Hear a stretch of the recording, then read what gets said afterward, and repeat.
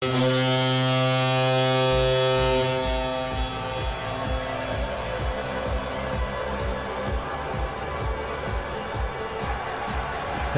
and welcome into another episode of Hockey Mountain High, your go-to Avalanche podcast presented by DraftKings Sportsbook, America's top-rated sportsbook app. I am your host, JJ with the most. Of course, with me is Arif Dean, and I got to introduce the third member of the pod squad. He's our newest member of the team. He's the producer. He's going to be the magic behind making us sound good. That's Patrick Stedman. Patrick, say what's up to the people. Hey, what's up, Avs fans? Thanks, guys, for bringing me on. I'm excited to be part of the crew.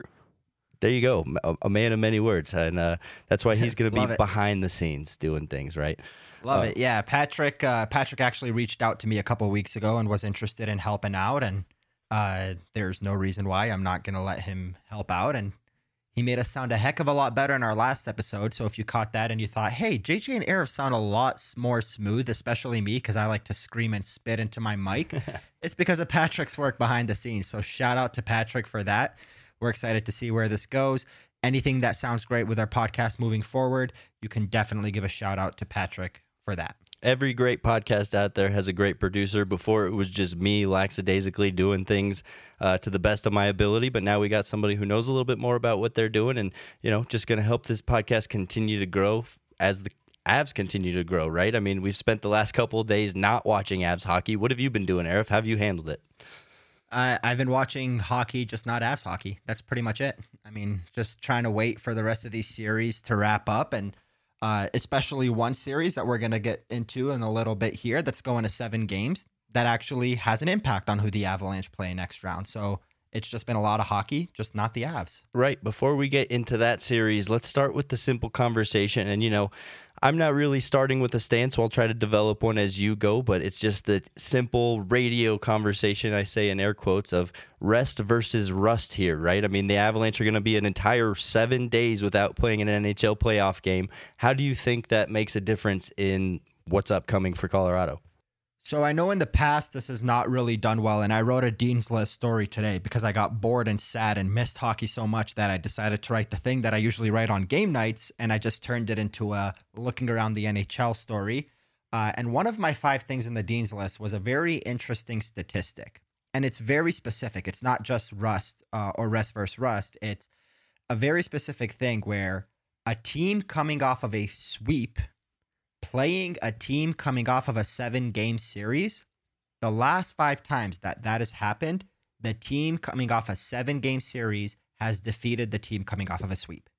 So just to give you an example, because that was a lot of words jumbled into one, in 2019, the Columbus Blue Jackets swept the Tampa Bay Lightning in the first round. We all remember that. The Boston Bruins needed 7 games to beat the Toronto Maple Leafs. That's the infamous series where Nazem Kadri was suspended. Second round, Boston coming out of a 7-gamer, Columbus coming out of a 4-game sweep. The Bruins beat the Blue Jackets. So history says the Avalanche are in trouble because whether it's the Minnesota Wild or the Vegas Golden Knights, one of those 2 teams is going to play a Game 7 on Friday and win, and then come to Denver 2 days later and play a team that's had a week off. However, now to get to the answer of your question, rest versus rust, and I know you're smiling at me right now because it takes me 3 hours to answer any question you ever ask me, is in any season, I would have a little bit more of an issue with it, but not this year. Because this year, the Avalanche have had 2 breaks already, and those were COVID pauses where they had to get locked into their apartments, and Grubauer was doing some virtual goaltending dimension thing to practice, and everybody else, Belmar is like squatting his kids and deadlifting his daughters because he's got nothing else to do. But that's not the case this year. They've had little time to practice as a team, but they've practiced every single day outside of taking Monday off. Tuesday, Wednesday, Thursday, and they're already prepared to practice again tomorrow. They're getting time on the ice to actually build some kind of chemistry, to build some planning for the upcoming series. So I don't really find it as big of an issue. Game 1 might be a little bit of a shake the cobwebs off, especially in the first period. Rest versus rust, there will be some rust, but I don't think it's going to affect the game as much as it would have in the past. So essentially your answer is who knows really? Both can be positives and both can be negatives, right? Both can be positives, both can be negatives, but I think in this case, in this specific season where there's been little rest, It's good for the Avalanche to have had an opportunity to rest without it being a COVID pause. Their rest was being able to get together as a team, plan, practice, and get 4 to 5 consecutive days of practicing as a team before playing their next game. Yeah, I get that. I think typically, kind of like you said, I think it would be something to consider.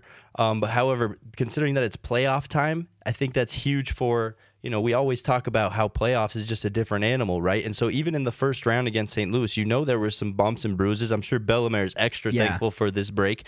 So, obviously some good stuff that comes out of that. But at the same time, the playoffs, you look at the other end of the spectrum, right? And somebody who's played a game 7, they're going to be way banged up. And I get it for the momentum factor. The people who played the game 7 are used to playing a higher intensity level of hockey within shorter time frame here, but with the bumps and bruises, it's going to create a factor. It might not for game 1, right? It might be in favor of the game 7 player in game 1, but it's a sprint, not a marathon. I know losing game 1 statistically kind of sucks, but as long as you can win that 7 games, and I think the healthier team will be able to stretch out if it goes to 7 games, right? If it's in that 7th game, you'd rather be the team that got more rest.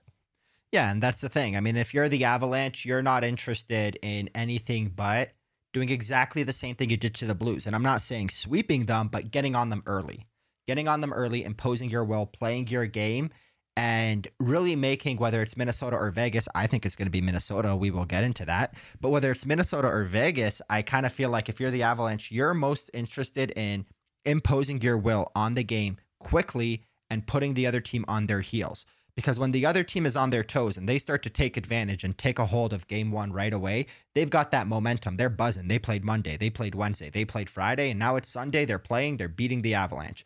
But if you start to make them kind of cringe and clench a little bit, like, the Avalanche are beating us.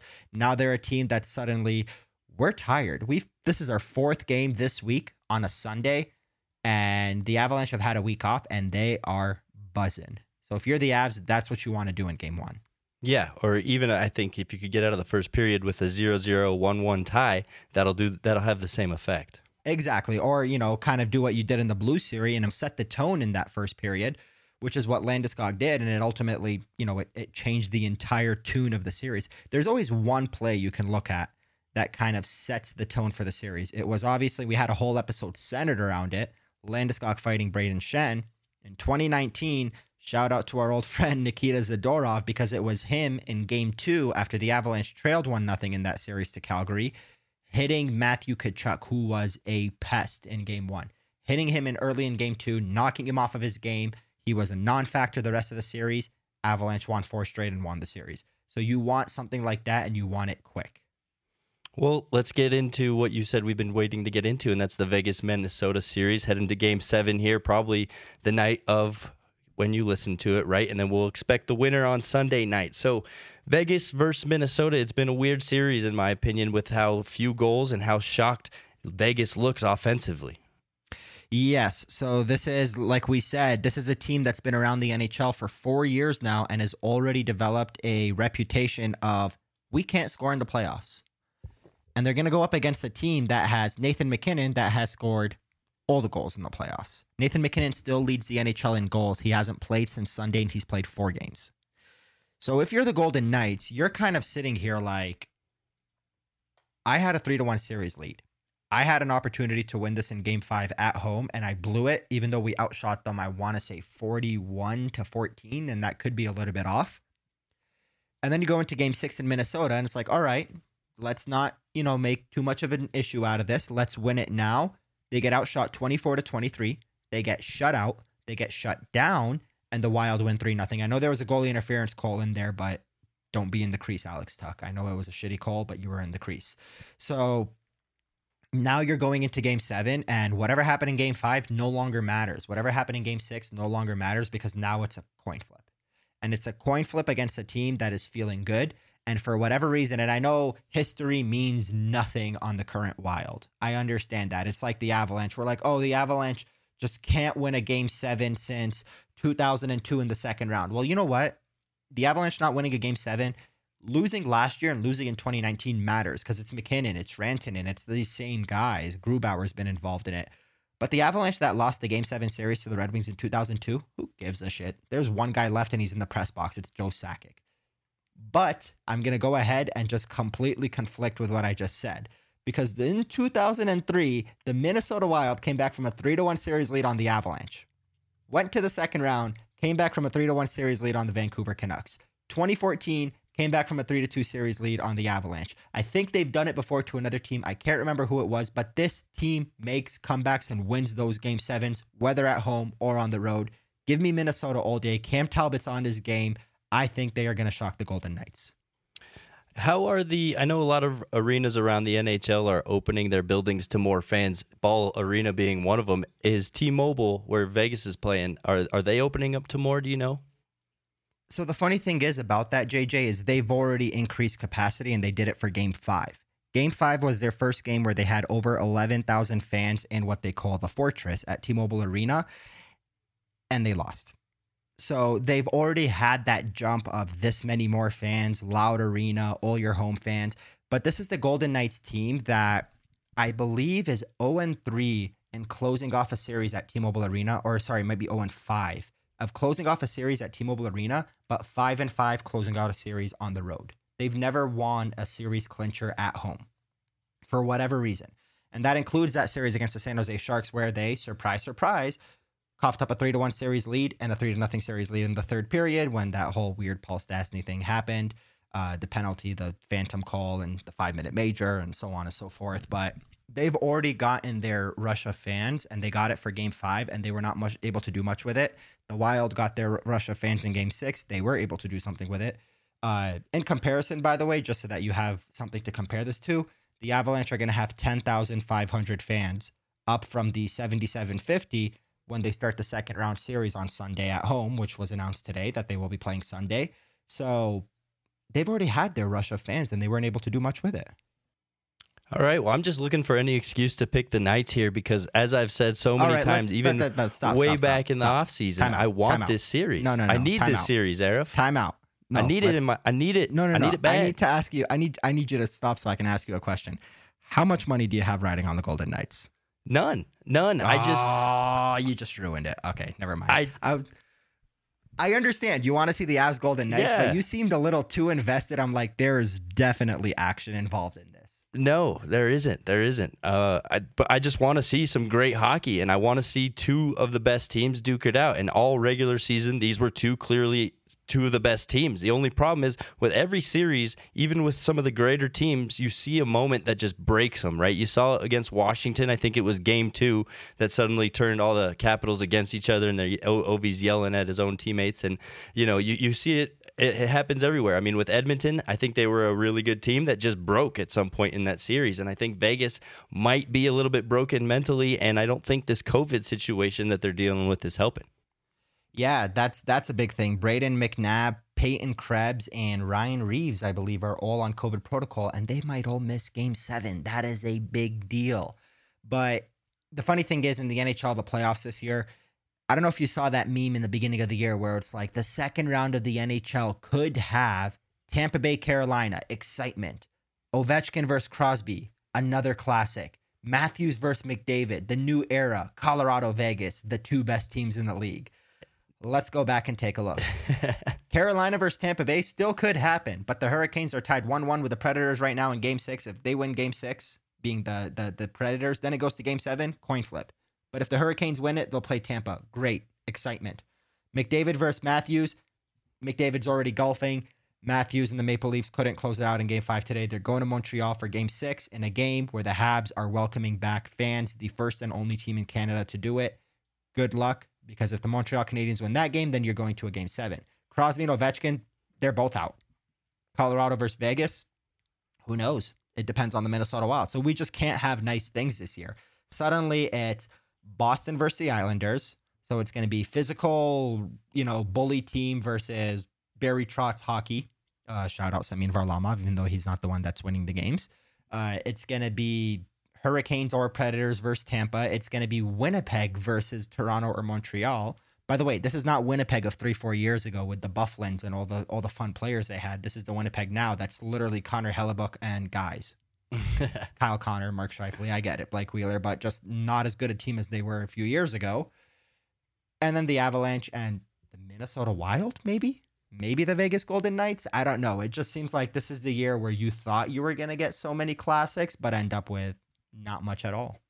Part of me is also rooting for the storyline of the Blues had COVID, or at least a couple of them had some COVID issues in round one. Then Vegas gets through and they have some COVID issues in round two, which would be fitting because the Avalanche spent so much of the regular season even getting hit with it twice, 2 different COVID protocol pauses.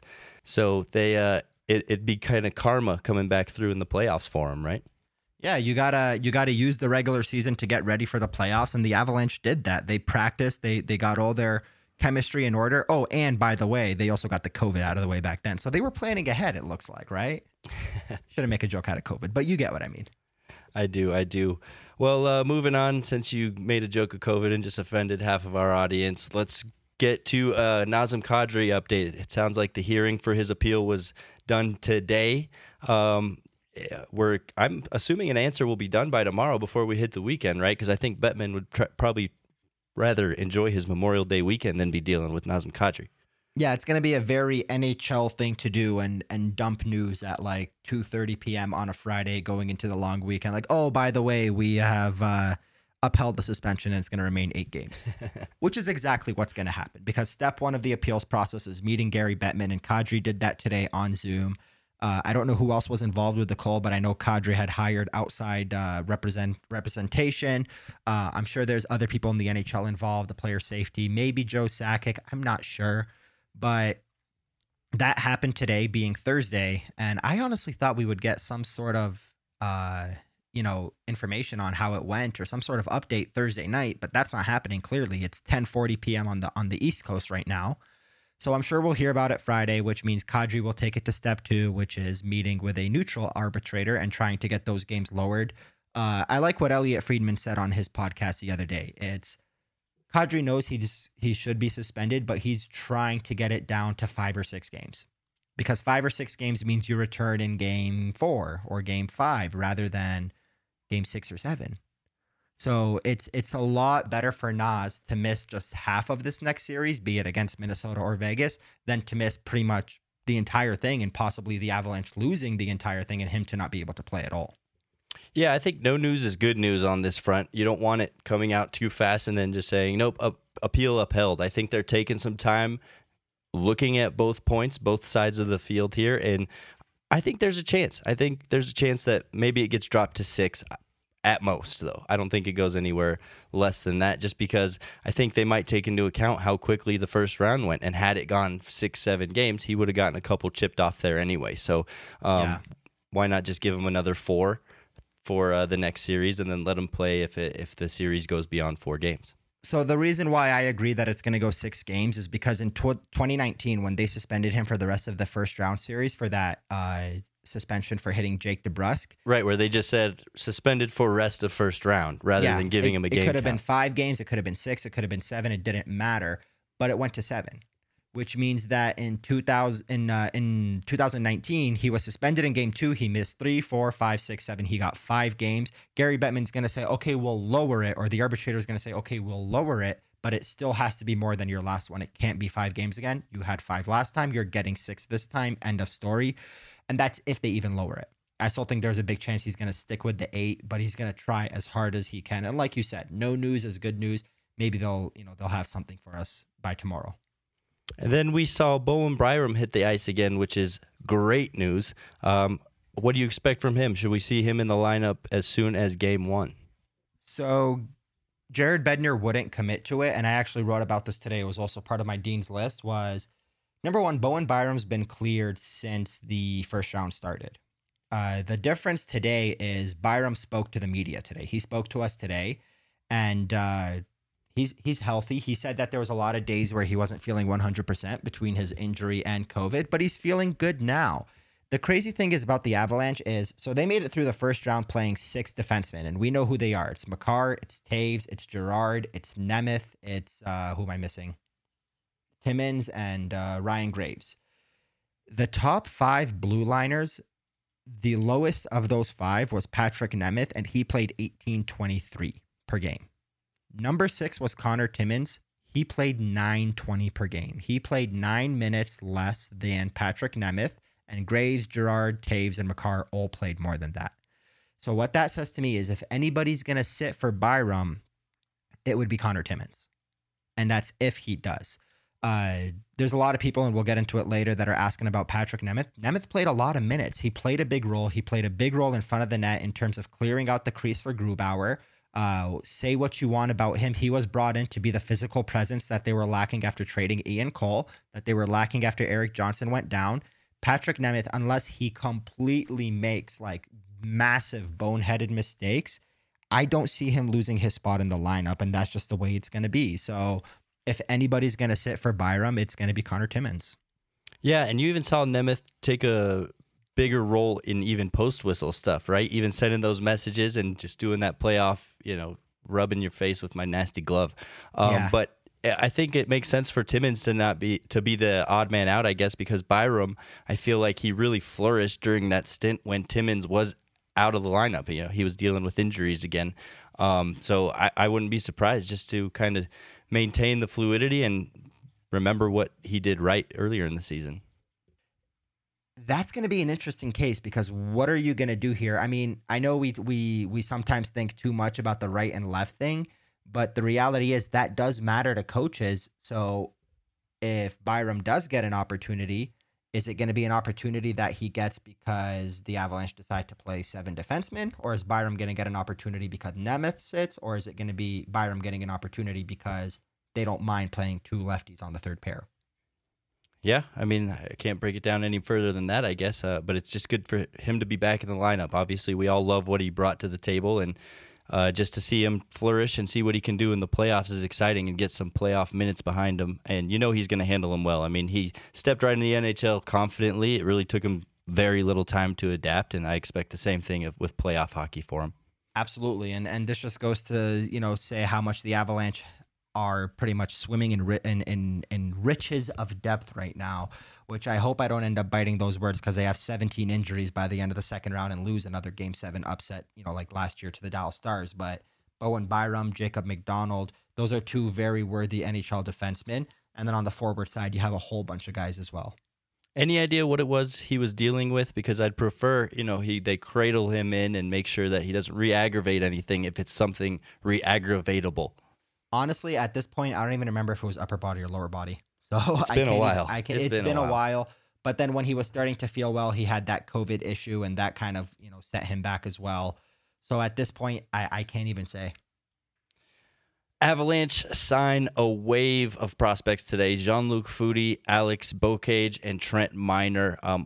All just within a couple hours of each other. What do you read into that? I mean, let's not dig into each prospect. I think there are other podcasts out there that probably do a better job than we do. We're more of an NHL podcast. But, of that group, what really stands out to you?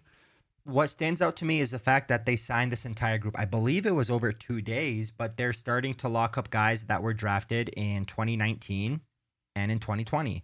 So... And the cool thing is, a lot of these guys are later round dudes. So Jean-Luc Foudy was a 3rd rounder. He was the 2nd pick the Avalanche took last year after Justin Barron, because they did not have a 2nd round draft pick because of the Andrei Burakovsky deal.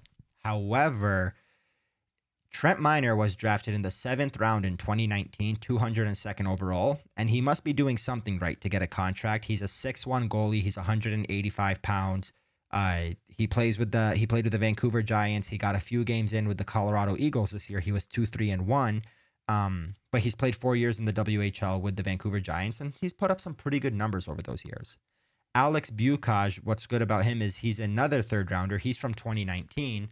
So what this basically says to me, he's a 6'1", 192-pound winger. He plays both wings, and he played with the Victoriaville Tigers this past season. Obviously, it was a shortened Quebec Major Junior Hockey League season. He played 22 games. He had 17 goals, 28 points. All of that is to basically say the Avalanche, and it's kind of funny the twist and the turn this is going to take, but the Avalanche have done a good job of drafting in recent memory outside of the top picks. Because in recent years, it was always the Avalanche hit on their top picks, and they've done a pretty good job. I mean, outside of Connor Bleakley, they've done a good job of hitting on their top picks. Drafting Matt Duchene, drafting Mikko Rantanen, and even Tyson Jost at 10th overall. If you look at that year and the guys around him, that wasn't a bad pick either. But after the first round, they struggle. They struggled with Chris Bigra. They struggled with all these other guys, Nicholas Maloche, AJ Greer. They finally got one in Connor Timmins, and he's kind of still a little bit, in and out, dealing with injury issues. They got Tyson Berry. They got Ryan O'Reilly in later picks, but holy crap, that was 12 years ago. So it looks like they've been drafting well. And what it says to me when you're signing this many of your prospects is you're doing a good job of drafting, which means your amateur director of scouting must be doing a great job. Except the Avalanche let go of Alan Heppel today and replaced him with Wade. I'm going to mess up his last name unless I read it off of a sheet. Wade Klippenstein. And he's been with the organization for a few years. But what it says to me is the Avalanche are doing a good job of drafting, and Wade Klippenstein has a big hand in that. And you can't disregard how many goalies they have right now. I mean, they've been heavy on drafting goalies in recent years, just looking to find some answers. And I feel like they're just taking as many shots as possible, right? Eventually, one's going to hit. And so, I like the idea of signing Trent Miner. But now you've got some UFAs on your hand. You've got a couple other goalies you got to make some decisions on. So I guess what's the future look like for the AHL group of goalies, who I think currently have 5 guys if they all were here next year? Yeah, the crazy thing is with Trent Miner signed and Hunter Miska having 1 more year left on his deal, they still have Peyton Jones, who's an RFA, and I'm not sure if they're going to bring him back. He's 25. But they've also signed Justus Annunen. Obviously, he's kind of like the big name of this group that could be the next big thing for the Avalanche. Adam Werner's an RFA. Are they going to bring him back? Jonas Johansson's a UFA. He's a Group 6 UFA because he's 25. He just hasn't played enough games. And then you have Dubnyk, who's obviously in the NHL. So they've got a lot of names, but like you said, I think at this point they're just kind of like throwing shit at the wall, seeing what sticks. Because around the NHL, you're having random goalies come up and just kind of make a career, but you've never seen that from the Avalanche. You've never seen it. You saw it with Peter Budaj, but he was a second rounder. And then you kind of saw it with Vitaly Kolesnik way back. But other than that, they've never really had a goalie come out of nowhere and actually make a name for himself. So they're trying to have those guys. I mean, how cool would it be? Trent Miner, 7th round draft pick, starting 15, 20 games, maybe more than that in the NHL. It's happened to other teams. It doesn't happen with this organization. Yeah, I mean, mine and probably everybody else's money is on Annunen, right? I mean, Annunen's the one everybody's got their hopes high for. Yeah, and that's the guy that we're all looking out for. That's the guy that, Philip Grubauer's a UFA this year, but we can all say that we're expecting him to come back at some, amount of dollar raise than what he's making now. And Pavel Francouz is under contract for 1 more year, but going into 21 or 22, 23 and 12 months from now in that offseason, or a little more than 12 months from now, because you're going to win another cup next year, obviously, after winning this year. Duh. But at that point, you have to look at replacing Francouz with a cheaper option, and you're hoping Annunen is ready by then. Yeah, absolutely. Too bad it's not something you can actually bet on when Annunen's going to take the backup role for the Colorado Avalanche, but there's a ton of stuff you can bet on. And most importantly, the playoffs, right? It's playoff time. Big stakes, bigger promotions. DraftKings Sportsbook is putting you courtside with a chance to turn $5 into $200. That's 40-1 odds on any basketball game. All you have to do is pick any team that is still in the hunt for the trophy, and if that team wins, you will receive $200 in free credits. That's right. Pick any team that is still in contention, bet $5, and if that team wins, you cash $200 in free credits. All it takes to claim these 40-1 odds on the basketball team of your choosing is place a $5 bet on that team to win. Don't forget, DraftKings Sportsbook also offers great odds promotions on baseball, hockey, and so much more all week long. DraftKings is safe, secure, and reliable, so you can deposit and withdraw your funds at your convenience. So download the top-rated DraftKings Sportsbook app now and use promo code MHS when you sign up to turn $5 into $200 in free credits. Bet on the basketball team of your choice to win their next game, and if they do, you claim $200 in free bets. That's promo code MHS for a limited time only at DraftKings Sportsbook. Must be 21 or older. Colorado only. New customers only. Wager paid out in site credits. Restrictions apply. See DraftKings.com/sportsbook for details. Gambling problem? Call 1-800-522-4700. JJ, if the Avalanche are playing the Minnesota Wild compared to playing the Vegas Golden Knights, how would that change your play on how long the series would go and who would win? I mean, I just don't think you know exactly what to expect, right? Because we keep pointing back to the season and that blowout game and that stretch of wins that the Minnesota just looked lost. But I'm sure they have a whole barrel full of excuses as to why that happened. And so the Minnesota team that we're seeing right now is completely different from any team we've seen all regular season. So it's hard to really say what to expect until you see them face off and see game one, and then you adapt and you re-strategize and you go from there. But what more can you expect other than a fast team against a team that's just trying to keep up and limit the offensive production of what the Avalanche can do?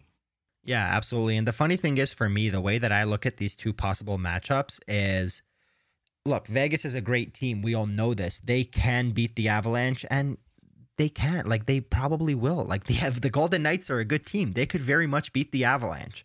But what kind of sparks me about that first round series going 7 games is, if the Wild win, they're going to come into the series against the Avalanche with a whole ton of confidence. They're that 18-year-old that just got laid, with some 25-year-old model from Spain or something. Like, they're going to be completely through. That was a worse example, but they're going to be completely through the moon, just excited, just full of confidence, ready to go.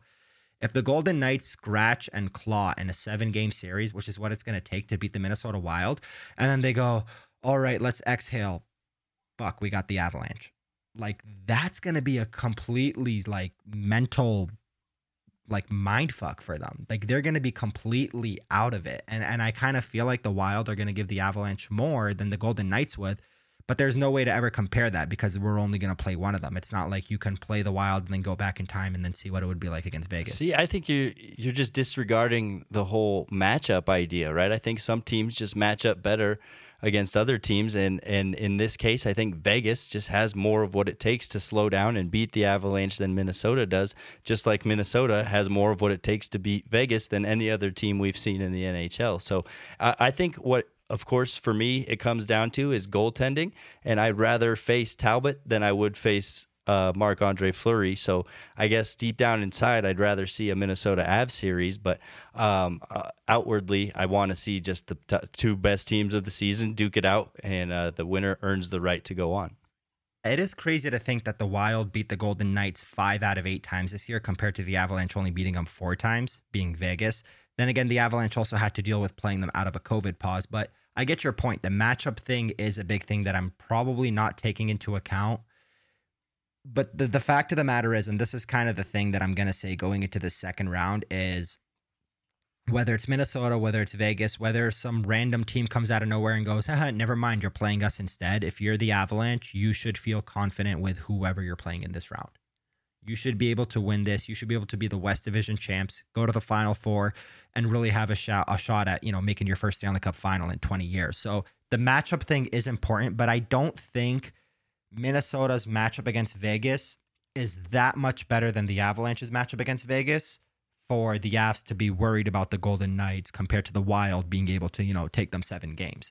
So the way that I look at it, whether you're playing the Wild, whether you're playing the Golden Knights, you should win this series. Yeah, right now I picture the Avalanche as that angry dog that's just snarling at you and just pulling the collar, just trying to get at you, but they're held back by a leash, right? The Avalanche just want to get after it. They don't care who it is. It's been 7 days since they played hockey. They're the greatest team in the NHL right now, and they love being out there and competing, so let them get out there and compete, and they're just chomping at the bit here, I think.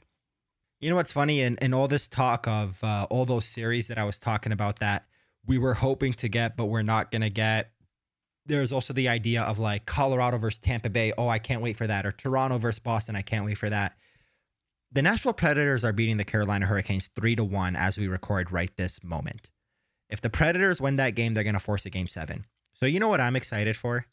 I'm excited for the Avalanche to beat the Minnesota Wild and then play the Nashville Predators in round 3 and then play the Winnipeg Jets in the Stanley Cup final and completely not get any of the series we wanted. Not Colorado Carolina, not Colorado Vegas, not Colorado Toronto, not Tampa, not Boston. It's going to be St. Louis Blues, Minnesota Wild, Nashville Predators, Winnipeg Jets. Book it. That's going to be the way it goes when the Avs win the Cup this year. You're on that funny juice now, Arif. Just going wherever you want here. I'm dying, dude. I'm ready for hockey.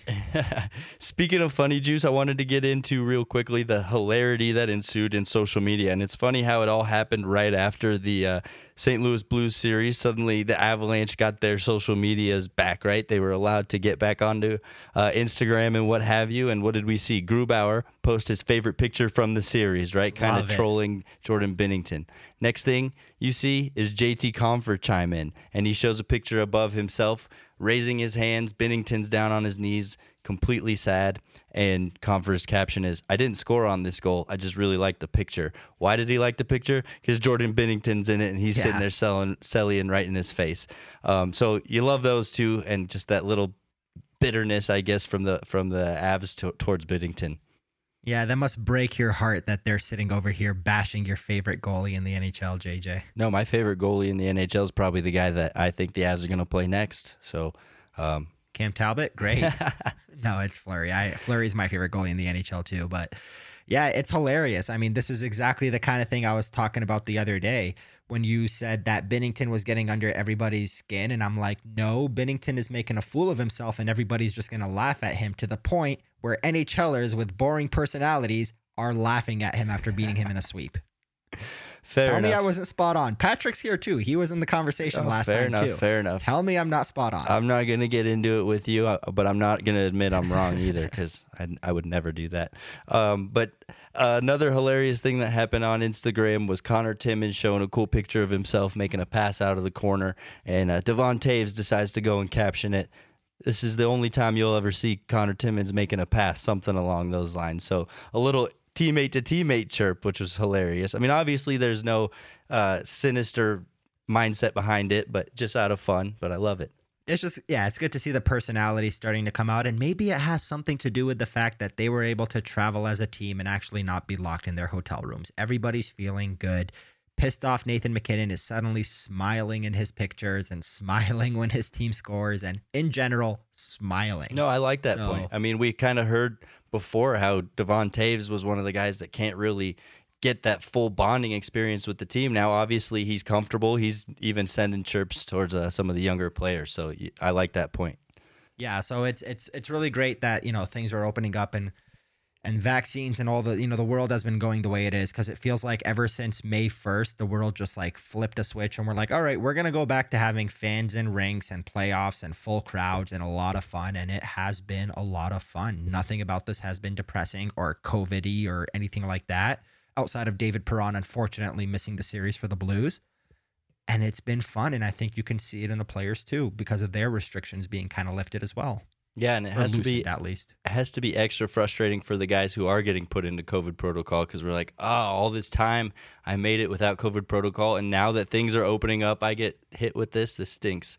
But it is what it is. What can you do? Back in my nerdy days of following the Avalanche to every city they would go to, I would go follow them to Toronto. I would drive to Toronto in the morning, watch the Avs play the Maple Leafs, and then at 8 p.m. take a 4.5-hour drive back to Detroit. The entire time on the 401, I'm going like 30 kilometers over the speed limit, 40 kilometers over the speed limit.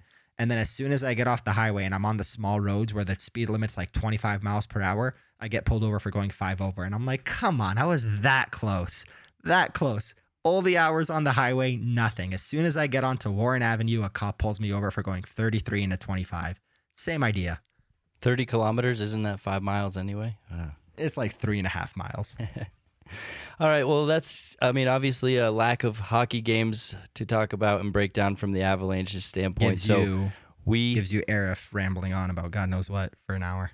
Well, it also gives you Arif throwing out questions to our listeners and asking for somebody to come and be a part of our show. So welcome, everybody. If you're all new question askers to the Hockey Mountain High podcast, welcome into the Pod Squad yourselves. You and Patrick Stedman are making your debuts here today. So question number 1 from Papa Doughboy off of Reddit.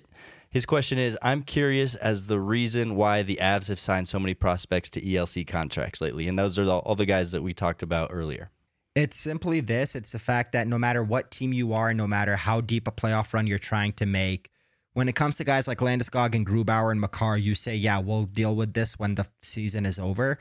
But when it comes to all the other stuff you have to do, which is, you know, replacing Heppel with I can't say his name, with Klippenstein, and with signing all of these prospects, you're always on the clock. When you're Joe Sakic, when you're that staff, Chris McFarland, so on and so forth, no matter where you are in the playoff run, you're always on the clock for doing these things. And if you have prospects that you need to lock up, if you have guys that are coming up to the end of their term, which none of these guys were in terms of their rights, you got to get them locked up. And I think it was just a coincidence with the fact that the Avalanche had 3 really good prospects that needed to get signed. And this comes after signing Nate Klerman and Sampo Ranta a couple weeks ago. So they're just locking them up and doing their work and checking off the boxes of what they need to do as they prepare for the offseason. Right. I mean, it's not like these are all guys that are jumping right into the NHL. I mean, there's very little chance we even see any of them. They're all on 2-ways. So I don't think there's too much to read into these guys. It's just, like you said, good seeing them lock up the homegrown guys that they can keep around that they drafted, because that's a big part of an organization. I mean, obviously, bringing in free agents and trades and whatnot are awesome, and that's a big way that they've gotten where they are today, but you can't ever overlook the homegrown aspect of scouting. Yeah, and the other thing is about these guys, from Klerman, Justin Barron, Sampo Ranta, Jean-Luc Foudy, Alex Bukaj, and Trent Miner, all of their deals start in 21-22. None of them start now, so that's important because these are not guys that you're going to be relying on right this moment. I call them Actually, Bocage. I take that back. I think it's Bukaj. I don't know. Yeah, it's definitely Bukaj. Bukaj. If I would have just paid attention and noticed that he was out of the queue, I probably would have put that together. Exactly. Patrick Wall would be so mad at you. Again. I will have to correct myself. Sampo Ranta's deal starts this year because he's 20 years old, and I don't think it's going to slide regardless, but I could be wrong. But yeah, actually, that's true. Because he's 20 years old, that's not sliding regardless, but the other guys are all starting next year. I would say of that group of 5 prospects, he's probably the most likely to see Avs minutes first. Yeah, for sure. He's a very good prospect. He's somebody that I actually got to interview at the USA Hockey Arena in 2019, the World Junior Summer Showcase. He was on that same team as Justus Annunen, who just had an amazing summer showcase. So those were 2 Finns coming into an Avalanche team that had just signed Mikko Rantanen to the deal they gave him. So suddenly there's this wave of Finnish guys that are suddenly making their way to Denver. Now, another question coming from Reddit, and I believe this username is Sesame. Arif, thanks for taking our questions with JJ. She starts. Not sure. What's your take on Nemeth being on the ice instead of, say, McDonald or Byram? It's been a hot topic during our game threads, and it would be interesting to hear you guys dive into the reasoning. So this is where that left shot, right shot thing makes more sense, because those would be the guys that would replace Nemeth rather than replacing Timmins if you want to stick to the left-right on each pair. But again, fact of the matter is, Patrick Nemeth was brought in because when the Avalanche traded Ian Cole, they were hoping to have Erik Johnson as that physical presence. And then Johnson got hurt for the rest of the season, and he's done, or he maybe makes a comeback later. Who the heck knows at this point? So Nemeth was brought in. Jacob McDonald and Bowen Byram don't play the same kind of game as him. And as much as we want to go to full skill, which the Avalanche pretty much have at this point with Taves and Makar and Girard, they needed someone who had a physical presence that can clear the crease, that can do the after the whistle stuff. And Nemeth did a good job of that in the first round. He really did. I mean, Ryan Graves took a bunch of penalties, even though he had a good series. Nemeth, he wasn't terrible. I mean, he was terrible at times, but I've seen no reason to take him out, especially considering he's playing over 18 minutes a game. Yeah, I'm 100% with that. And again, I'm a big believer in that mean streak, and he's bigger. He's the veteran, right? And I think if anybody deserves it, it's Nemeth, just because he does bring stuff to the table that other defensemen don't have in their tool belt. Yes, absolutely.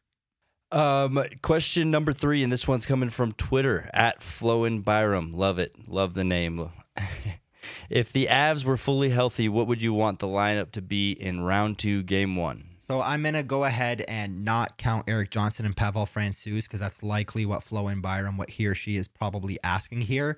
The one big change that I would make is taking out Newhook from that third line and putting in Matt Calvert. And then obviously Kadri on the second line and Comfort back to the fourth line, suspension aside once that's over. So you're going to have your top line of McKinnon, Rantanen, and Landeskog. You're going to have your second line of Kadri with Donskoy and Burakovsky. You're going to have Jost between Nichushkin and Saad. And then your fourth line would be Pierre-Edouard Bellemare with Matt Calvert on the left and JT Compher on the right. That is a tasty lineup, if you ask me. And then on defense, Makar and Taves and Gerard and Graves and Nemeth and Byram probably for me ahead of Timmins. And just for shits and giggles, if we're counting the entire roster, anybody, then I would say Eric Johnson in place of Patrick Nemeth. And your third pair is an old wily vet in Eric Johnson playing with a young Bowen Byram, showing him the ropes. With Alex Newhook, I mean, obviously we've seen him nursing his injury. Do you expect to see him ready to go by the start of the next series here? Yeah, he'll be ready. He'll be ready to go. That's something Bednar said. He had a maintenance day one of these days, and Sampo Ranta got some shifts in that spot instead, but it looks like Newhook will be ready to go. But both O'Connor and Calvert, if they were healthy, I would say are probably playing that spot ahead of him. Awesome. I love it. Brings us to question number 4. And this reads more like a phone call, right? As if we were taking listeners. So I'm going to read it a little bit more like this. This is from Chapter 4. So Chapter 408 from Reddit, you're on. Hey, what's up, guys? Love the podcast. Do you think we re-sign Grubauer at the end of the year? What kind of deals do you think Landeskog and Makar get? Saad has been a great addition to the team this year. Do you think it's possible for us to re-sign him? I'm going to hang up and listen. Great show, guys. Love it. That was great. Well, Chapter 4, thanks for the call. I'll let Arif get into this one for you. Grubauer is absolutely re-signing, and I think he's going to get anywhere from 5 years around $6 million to 4 years at $28 million, so $7 a year. Like, he's, depending on how deep this playoff run goes, is just Grubauer adding stacks of money to his next deal, and deservedly so. Like, it could get to the point where Gruby is so good that the Avalanche can't even afford to have a $2 million backup. You know, unless he asks for Sergei Bobrovsky money, he will be back. So, in my opinion, Gruby will be back. In terms of Landeskog and Makar, I think Landeskog's going to get a 5-year deal in the 6.5 to 7.25 range. And I kind of think Landeskog is such a team player that his contract's going to start with the number 6. So 5 years at 6.67, for example, something like that. Cale Makar, easy number, 10 million. Simple as that. Mikko Rantanen makes 9.2. Makar's going to make 10. Give me... I don't know if he's going to sign the max deal because he would be stupid to, because in 5, 6, 7 years, he can make 15 million. But I would say 7 years, 70 million for Cale Makar. So, you know, he's right on par with Sergei Bobrovsky because that's the same deal Bob got in Florida. And then in terms of Brandon Saad, simply put, that's going to be the kind of deal where Saad loves Denver so much. He says, yeah, give me a year at 2.5 million. Because the Avs are going to have Belmar coming off the books. They're going to have Calvert, I believe, coming off the books. So if Brandon Saad's looking for the 4, 5, 6 million that he can probably get on the open market, he won't be back. But if he says this team is awesome and I love it and bring me back, it's going to be for 2.25, 2.5, 2.75. But I don't think Saad will be back. I'll just chime in on the Grubauer part just because, you know, I love goalies. He was such a big piece of what this team's done this year that obviously not only has he earned it, but I think just from a building standpoint, no matter what happens this playoffs, you got to keep the big pieces that contributed in major ways. You can't just throw somebody else in there and expect to just keep growing and keep progressing. So he had too big of a role and too big of a hand in the success this year that he has to stick around if you want to keep building off what you have and not take a step backwards. Because I think putting a new guy in there does take a couple steps backwards. This is exactly what happened with the Blackhawks, and they ended up signing Crawford to a 5-year, $30 million contract, 6 per year. Which in today's dollars is probably like 6.5, closer to 7, because of the uptick in salary cap that each team has. And that's why they did it. They did it because Crawford was such a big part of that team, even though they were stacked and it was like, oh, well, we won with Niemi, we can win with another guy. The contract ended up paying off. He had a hell of a career with the Blackhawks. He got them another Stanley Cup on top of that. And that's what you're going to have with Grubauer. He's only 29 years old. If he signs for his 30-year-old year up until his 35-year-old year, that's still going to be a good goalie. So 4 to 6 years, I would say probably 4 years at around that 6.5 range is going to be reasonable. And you are absolutely spot on. He is too big of a player and a piece on this team to just let him walk. And that brings us to the last question from Puck Ronan, who has actually submitted a question before. Shout out Puck Ronan, return listener here. We kind of already got into this at the beginning, but we got to get through it anyway. Kind of a long one, so bear with me. The Avs will likely have more than a full week off between the end of the St. Louis series and the start of the second round series. There have been many examples of teams coming off of sweeps and playoff series who end up not playing as well coming back after longer layoff, which leads many fans to worry about rust being a negative factor in the second round. Do you think rust or rest in an intense compressed schedule season will be a bigger factor in the second round series? Shout out to Puck Ronan, because we literally addressed every single part of this question without even realizing that this was waiting for us at the end, including the part where he said rest or rust in an intense compressed schedule, because that's what I was saying earlier when the biggest factor for me is in a regular season, yeah, the rust could start to get the best of you, but in a season where you've not had time to breathe and really practice and focus on honing on your skills and team chemistry in such a compacted schedule, I don't think it's going to be that big a factor as it would have. So we kind of got into it, but shout out to Puck Ronan, because dude, he or she, whoever it is, we literally touched on every single point that you asked here to the T. So I hope you got your answer earlier in the podcast.